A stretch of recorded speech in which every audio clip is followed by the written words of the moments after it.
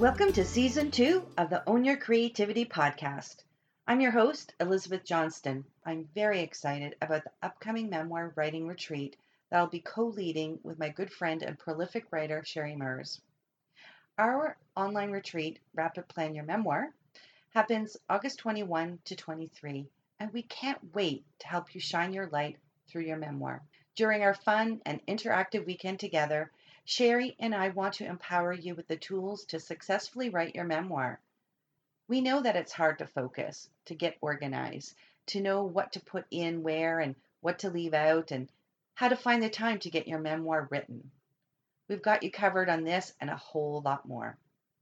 To get the details and to register, go to bit.ly/rapid memoir. We're looking forward to meeting you on October 21st. Hello, everybody, and welcome to the Own Your Creativity podcast. I'm really excited today to be talking to Connie Whitman. And today we're going to be talking about sales, and sales in particular for writers. But before we dive into that, I'll just tell you a little bit about Connie. So she is known for her high energy, passionate, and enthusiastic approach to teaching and coaching. And you're going to get a wonderful taste of that today. She's just like so energetic and it's infectious, really, you know, when you're in her company.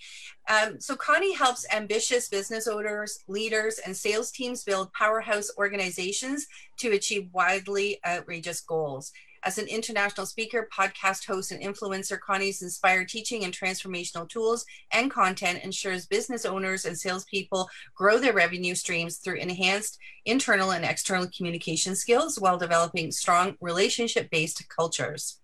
So, we're going to talk a little bit more about different elements of that as well. But one of the things that I wanted to ask you, Connie, right at the beginning is, you know, having spoken to you before, I know that you're really passionate about sales. And I'd love it if you would tell us why, because for many of us, especially creatives, I think, sales is a 4-letter word, and it's not something that we're really comfortable with, but you just live and breathe, and it's so infectious, you know, the way that you approach it. So I'd love to hear, like, how is it that you came to embrace sales the way that you do?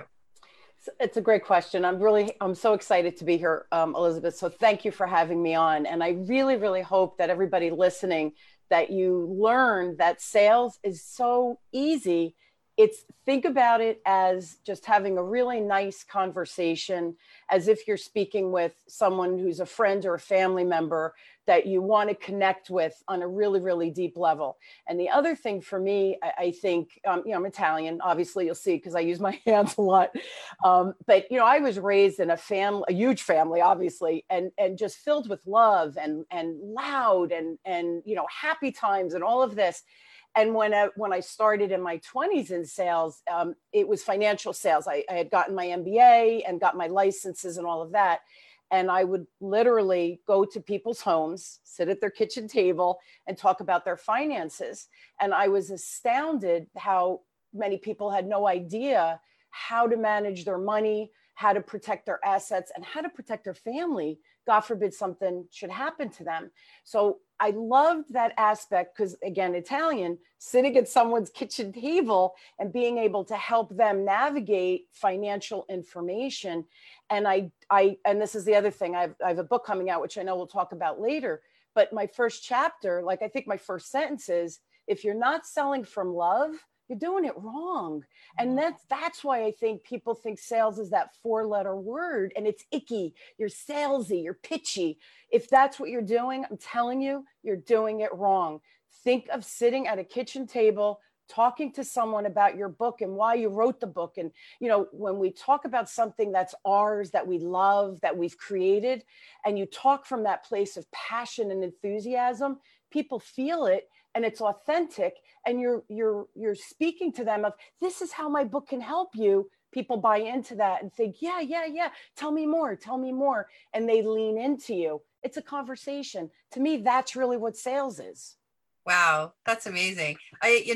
It's a transformation in my, you know, thinking about sales. Like, I think I always knew what you just said, but it's been a long road for me to get comfortable with it. Absolutely. And, but then I spoke to you, you know, before, and I thought, why am I, all worried about it? It's like you say, it's a conversation. It's about relationships. And then you can just lean back and relax into it. So, absolutely. Yeah. I want to say one more thing too.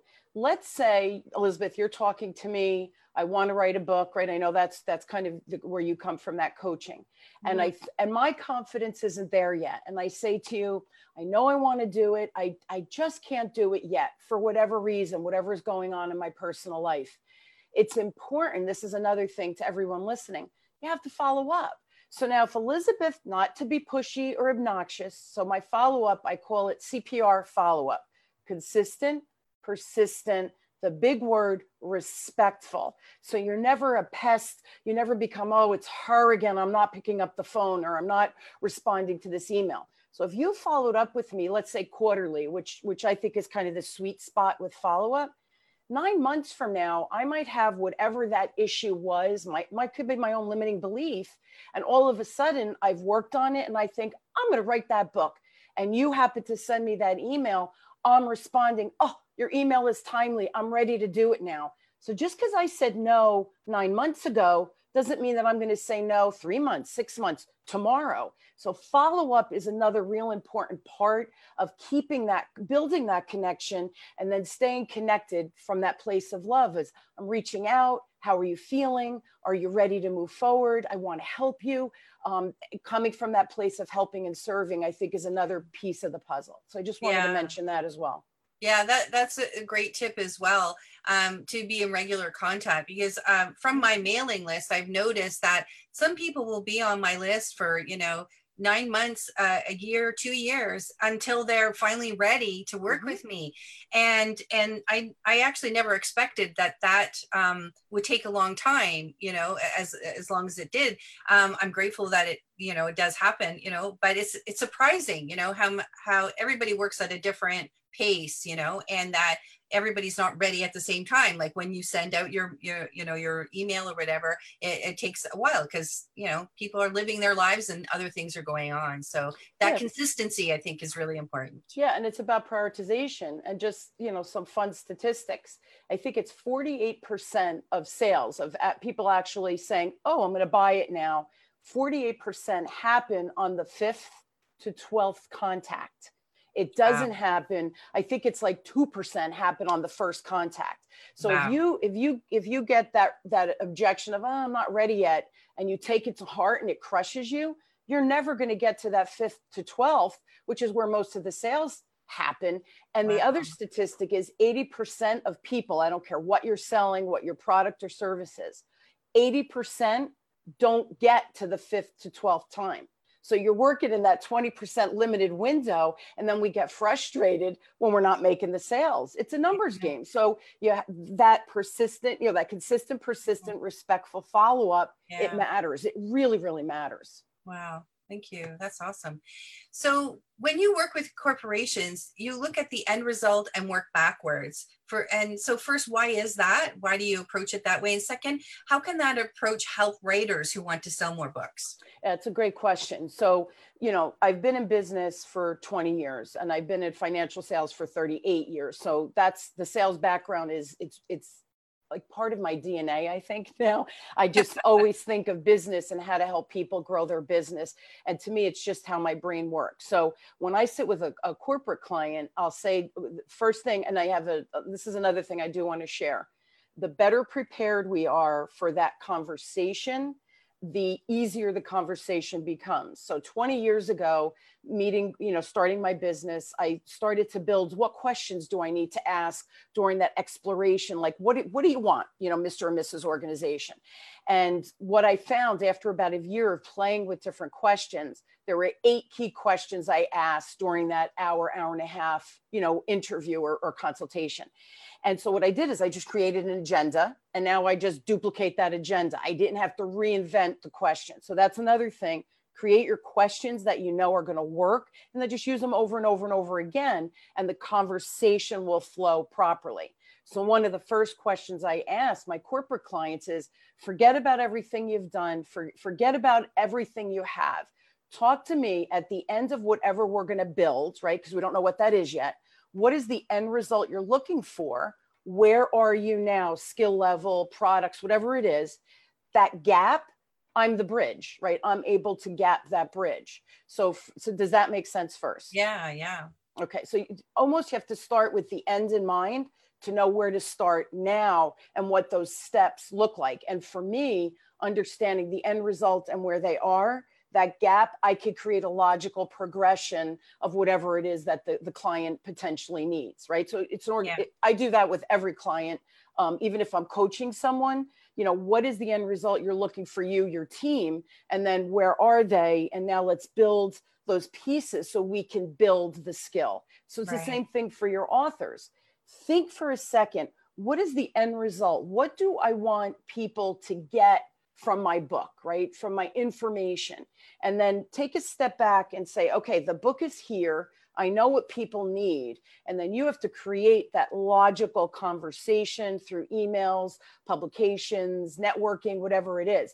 Clearly note where your ideal client, the ideal reader in your case, who are they? What's their, I hate the word pain point because I don't like negative words, but what are they glitching out? How is your book going to serve them and have them come through and, have the aha moments of, oh, this is what I've been needing. This is what I've been wanting.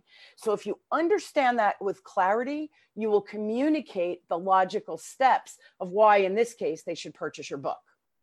Okay. Does that make sense? Yes, definitely. And you also say sales is a relationship-based process with communication figuring into that in a really big way. Could you elaborate more on the connection between communication, relationship, and sales?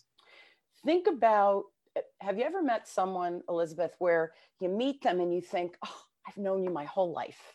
Yeah. And there's just that easy conversation. You almost feel like you picked up where you left off. And then you have conversations with people and you think, oh, I feel awkward. They're awkward. I don't know what I'm saying is, and then then we start stuttering and it becomes a really disconnected conversation. Everybody, and we'll talk about this later as well, but for me, communication and building the relationship, I have to understand my wiring, because you're born with a certain, I call it a communication behavioral model or behavior way of how we communicate, really how we see the world. So you have a filter, I have a filter. We're born with that innate way of thinking. So you made me laugh before you say her energy is contagious. I have a very big energy field and I am highly aware of it. And sometimes I have to try to reel it in because it could be very overwhelming to certain styles, behavioral styles. Mm-hmm. So if I understand how I'm wired and I understand, and we'll talk later about the different styles, but I can identify Elizabeth's style is this. Yeah. I can easily and naturally shift to give Elizabeth what she needs for us to have a comfortable conversation. So it's never, they're awkward. I feel awkward. Right. That, that goes away because I understand Elizabeth and her behavioral style, and I could shift into that very easily. Now, I want you to understand something, Elizabeth. What I'm going to share later, it's easy to understand how you're wired, and you'll be like, yeah, that makes sense. Learning to shift and modify to give the other person what they need for them to literally sit there and think, she gets me. Holy smokes, this chick's awesome. How do we get to that? It takes practice. And, like anything else, it's a skill that we have to hone, perfect. And when you get good at good at that particular understanding and modifying, all of a sudden, every conversation is one of harmony and ease versus that, oh, what do I say next? You see? Yeah, it's important. Yeah. So is it sort of like developing your emotional intelligence? That's a piece of it. Mm-hmm. Yeah. Different styles have natural emotional intelligence. Some styles, their emotional intelligence is lacking. So you have to really work to realize that you don't have empathetic skills, or that you're the type that it's like, oh my God, stop complaining, move on and get it done. And if I'm the type of person where I need a little nurturing and a little love, and I need a cajoling, and you did a great job and all of that, and whoever your partner or manager, whatever the situation is in your life, and they're like, just go do it. you need to, like, go to the bathroom, kind of regroup. You're crying a little bit, kind of head mend my heart, and then go back and do what you need to do. But you're not going to be effective because you're crushed by that other person. So if you understand, that's their problem. It's like a duck off, the water off the duck's back, saying, whatever, that's him or her. That's not my problem. But that takes time to build those skills and not, take it internally. So there's, there's a whole science behind it. But at the end of the day, we're talking about practicing it. Okay. Word practicing. Is that what you talk about in part in your new book? Yes. Easy Sales Process. So can you tell us a little bit about that and your new book? And you break things down in 7 steps. And so maybe you can talk a little bit about that and how communication style comes into that. So again, 20 years ago, when I started my business, you have to doing something and doing it well, and then teaching something and getting people to do it well, 2 very different things, right? Yeah. So I really sat down when I started my business and I thought, why have I been successful? What's worked for me? And I came up with these 7 steps as I broke down the compartments or pieces of how I approached the client and what I did with the client. It came out to 7 steps. So the first one, I mentioned it before, is being prepared. So like my agenda, those 8 questions. I have a new client. There's no stress for me. I put their name at the top, the date on the agenda. I print it out. I put it in my folder with my marketing material, and I'm off to the races. I don't need to rethink or worry about anything. I do research on the client, but I don't have to think about, where do I start? What do I say? What's that process look like? So organization or preparing is step 1. Yeah. Step 2 is building the rapport. And that's that human connection. And that was what I was talking about before with the behavioral model. So I have a free resource, and I know you're going to share that at the end. It's a communication style assessment. So I have a second business with a partner, and we have both been experts in communication for over 30 years. And she was, a lot of people have heard of Myers-Briggs. Mm-hmm. She was certified in Myers-Briggs. I'm certified in DISC. And they're great. They're beautiful, brilliant models. Go check them out. They're brilliant. They've been around for hundreds of years. The issue, though, with them, 2 issues. Number 1, you can lie on the tests or the assessment to answer the way you want to be. And that's not helping anybody. So that's number 1. Number 2, you're in DISC, for example, I'm considered an ID. Well, if you don't know what DISC is, you're thinking, what's an ID? I don't even know what that means. So that was the second problem with Myers-Briggs. You're an EINJ. What does that mean? It means nothing to me. So when we created our model, we feel humans fall into 5 key categories. And I'll give you an example. You could be a heartfelt advocate. My style is I'm a stimulating motivator. Now, mm-hmm. Not knowing anything about it, Elizabeth, am I a stimulating motivator? Oh, yes. Oh, yes. So you see how the phraseology we chose, number 1 is positive, mm-hmm. but without knowing anything else about the model. 3 years later, if I came to you and I said, do you remember what I was? And you say, I don't remember. Stimulating motivator. Yeah, for like, sure. Yes, that's you, high energy. Yeah. Right? The innovative organizer is my second highest. They fight a little bit. Yeah. The innovative organizer is that CEO mentality. We got to get it done. We got to get it done now. Let's not waste time and money. So my stimulating, go ahead. Sorry, but I found that part of you came out when we were talking before, and you said, okay, let's book this and take the agendas out, and you were just like, get it done right away. Other people say like, oh, I'll check my agenda and get back to you. It's like, no, it was like all done and dusted, like within it was amazing. That's my innovative organizer. Yeah. The stimulating motivator is, I've got you. We can do this. I'm going to teach you. I'm going to rah behind you. Right. And then it's like, okay, now we got to do the work. Right. Yeah. So that's the innovative organizer. So, but think, and I could tell you, you're a heartfelt advocate. You lead with your heart.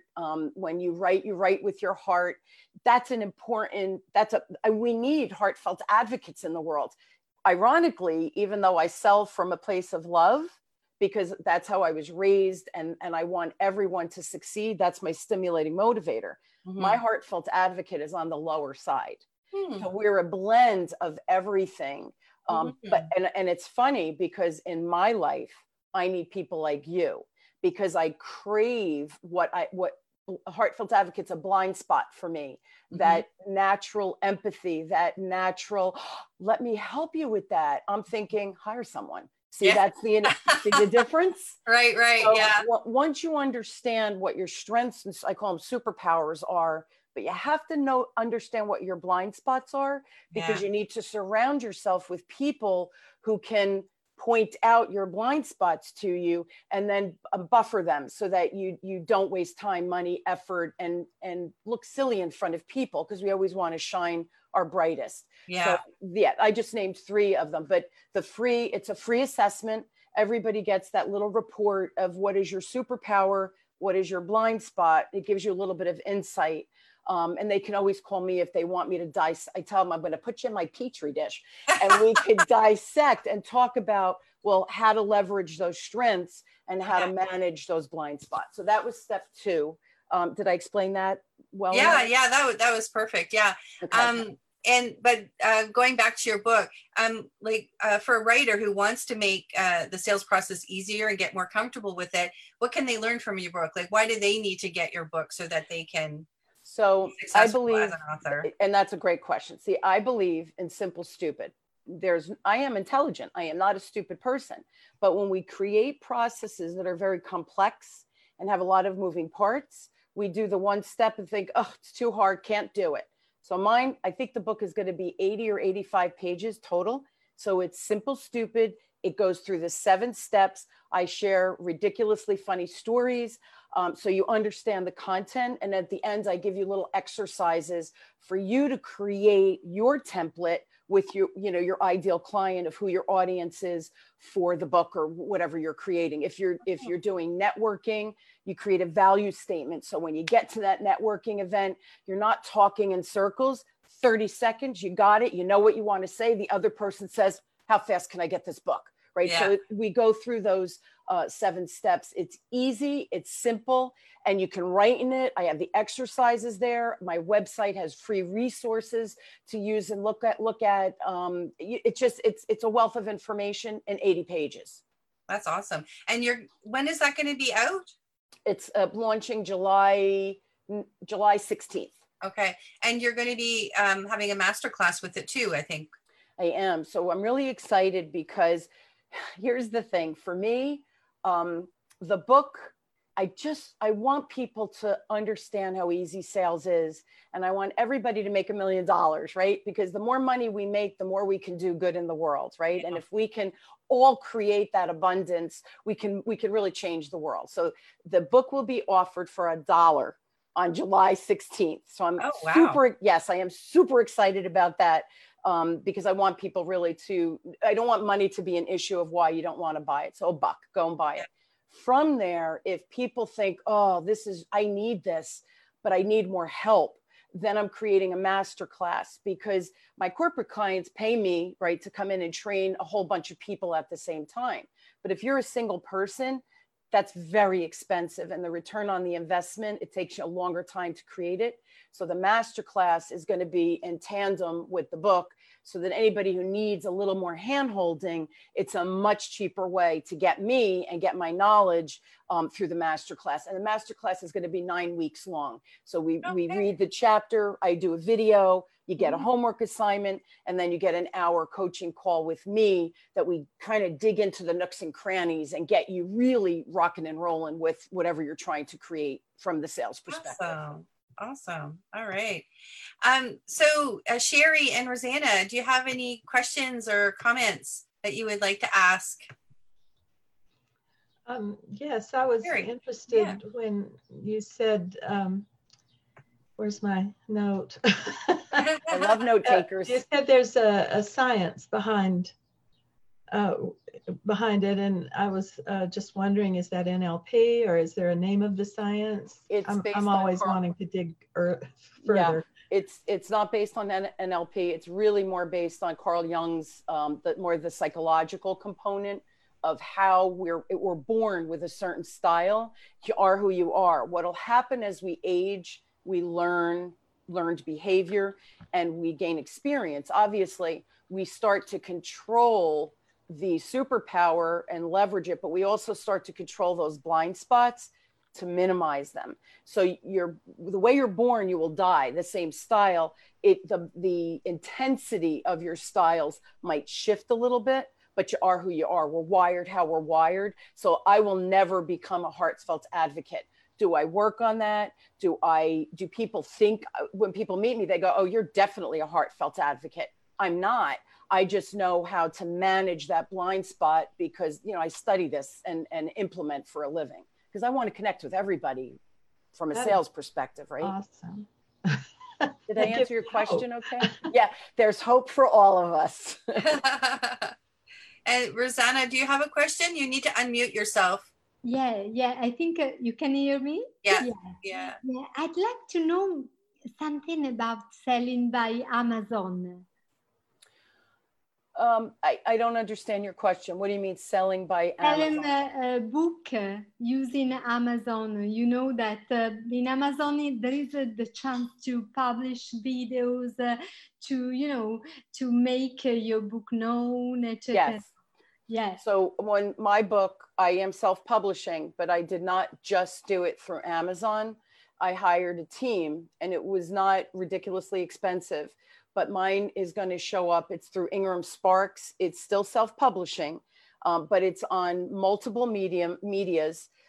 They get it out to different publications. It will be on Amazon, but it'll be available at Barnes & Noble and all of the other platforms as well. So it gives you a little bit more of a reach. So here's my recommendation. If you're writing a book for the first time, I highly recommend you get that team together that will get you the ISBN number, the Library of Congress. There's a whole bunch of things. You have to pay to get the ISBN number and all of that stuff, but they do it for you and they do it correctly and they format the book correctly because Kindle and hard copy books and soft cover books, they're all formatted differently. So you try to save money by doing it yourself. And I've learned this the hard way, by the way. So Rosanna, but you hire that team for a fairly inexpensive amount. It gets done better. It gets out to more, and you're going to get more people buying from you, including on Amazon. Yeah. I use Ingram Spark. Actually, I use Lightning Source, which was like the precursor to Ingram Spark. And the advantage there is that you go out on multiple platforms, and there's just a small fee every year to keep your book in the catalog.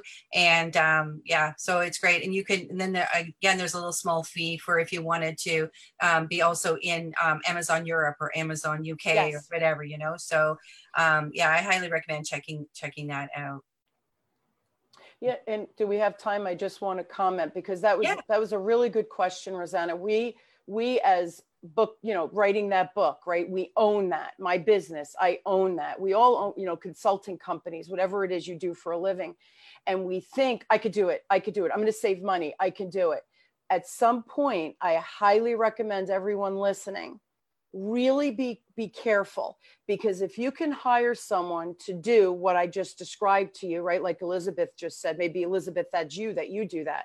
But if you can hire someone and the cost that you could be making business is greater, you're wasting your time doing the remedial thing to save money, you're losing money. So we have to really be clear on what the cost and the return on the investment is versus hiring someone and let me go out and do what I need to do. So with my business and my book, I hired a team, I hired a PR firm. And when I tell you the cost is negligible for what they do for you, and now I could go out and create my business, I've paid for that 10 times over and I haven't had to do a thing. They're doing it. I just meet the deadlines of send me your bio, send me your manuscript. They're formatting. I don't have to do any of that. Yeah. So just be mindful of that. Watch where you're spending your money and the cost associated versus you going out and creating the money, doing your business or whatever it is you're doing. Yeah, exactly. Yeah. I have a question to follow up Sherry? on that, Connie. Does that team also handle cover design, or is that separate? The publishing person that's helping me, she has a team of graphic artists that can do that. I had done a whole bunch of stuff prior because I was creating this masterclass. So I hired someone. I used Upwork. The gentleman I used was Elid Sesniak, I think was his name. Unbelievable, inexpensive, and he's just fabulous. And if you need to, I could send his name to Elizabeth. He did my cover, and it's funny because the person who's publishing it said, "Oh, send me your cover." And she said, generally, when people have the covers done outside, they're really bad. Yeah. And she saw mine, right? You know, Elizabeth. Yeah. And she saw mine, and she says, "Okay, I need Elid's information because this is fabulous." So I hired someone, but the person I'm using, I think she's going to actually end up using Elid as well because he's awesome. Cool. Yeah. I would love to also have the information for the team. I'm happy. I can, Elizabeth, I could send it to Elizabeth, or you, if you, Elizabeth, you share my email. Yeah, happy to connect you with them. Yeah, they're awesome. Awesome. They're easy to deal with. They give you the timeline. They're responsive. And I'm technot, what I call technot. Technology is my biggest hurdle.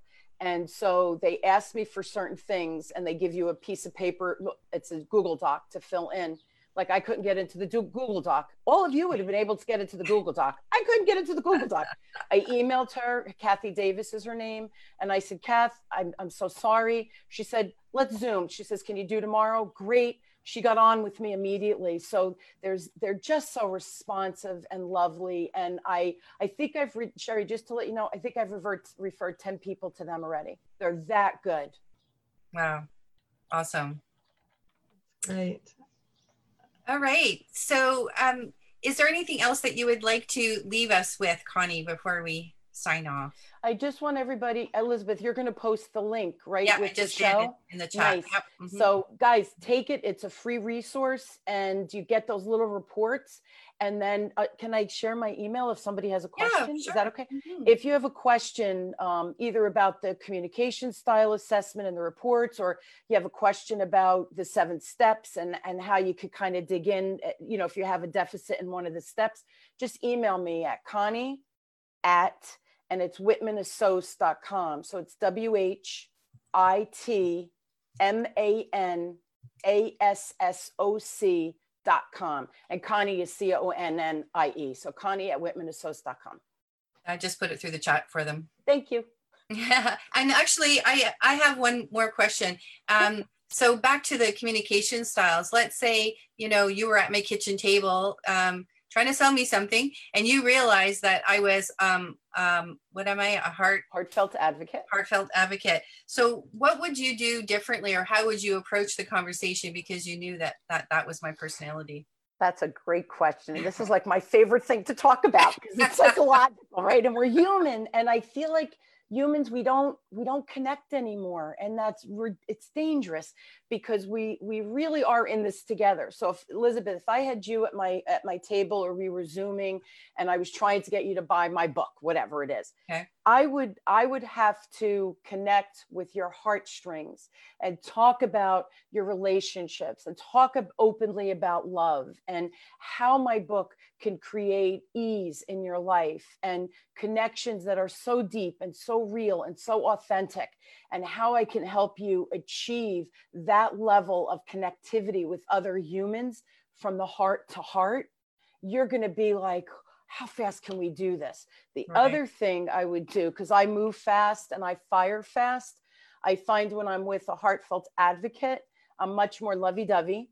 My own demeanor gets lovey-dovey. I get a little more goofy, and I will mirror your breathing. It's called mirroring, but I will slow my breathing. I will slow my pace of speaking. So I'm not firing it at you, but I'm really helping digest it with you and process it. And the other big thing which I do this with any client, but I will really ask you a ton of questions, because the better I can understand your heart, where you're coming from, what are your fears, and how can I help with that and serve you, you'll eat that up, because you're going to be like, she gets me, she understands me. The funny thing is, anybody that's in front of me, I don't care what your style is, I will modify to you so you hear me, you can hear my message. But another trick, whether you're a heartfelt advocate or not, Elizabeth, when you're with a client or a potential client, they should be talking 60 to 70% of the time. Because if I'm not uncovering where you're coming from, I can never respond with the right response to get you to say, I need this, and how quickly can we do it? So that's another thing. I would ask you a ton of questions, understand where you're coming from, and then shift and deliver my message from your perspective. It takes practice to do it. It's easier to do than it sounds, but you have to practice it, and you have to understand the 5 styles to be able to shift and modify on the fly. Right. It's interesting that you said that, the heartfelt advocate is interested in connection and relationships, and anything that can, help them do that better and more, is likely to resonate with them.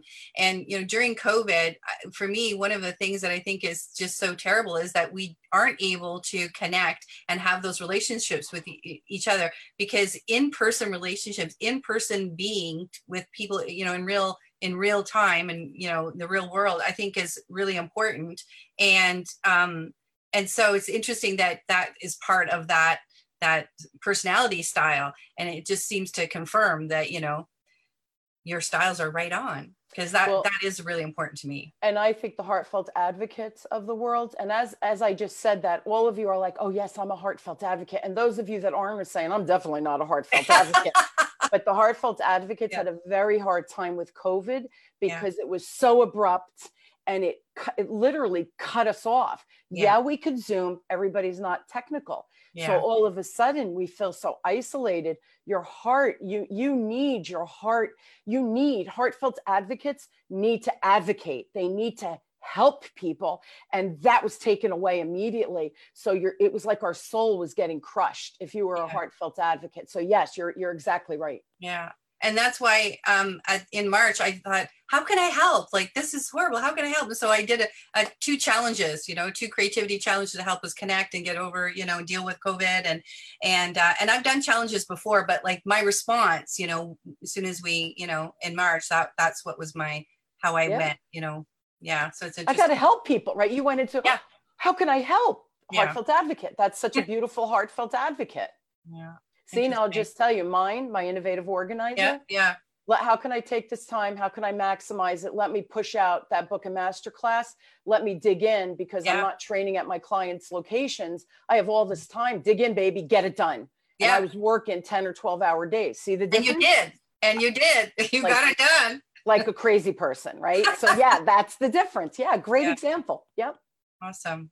All right. So I put in the link for the communication styles assessment. I'm going to take that just for fun, even though I already know, which one I am. But to the other ones, like you said, that would be the intensity.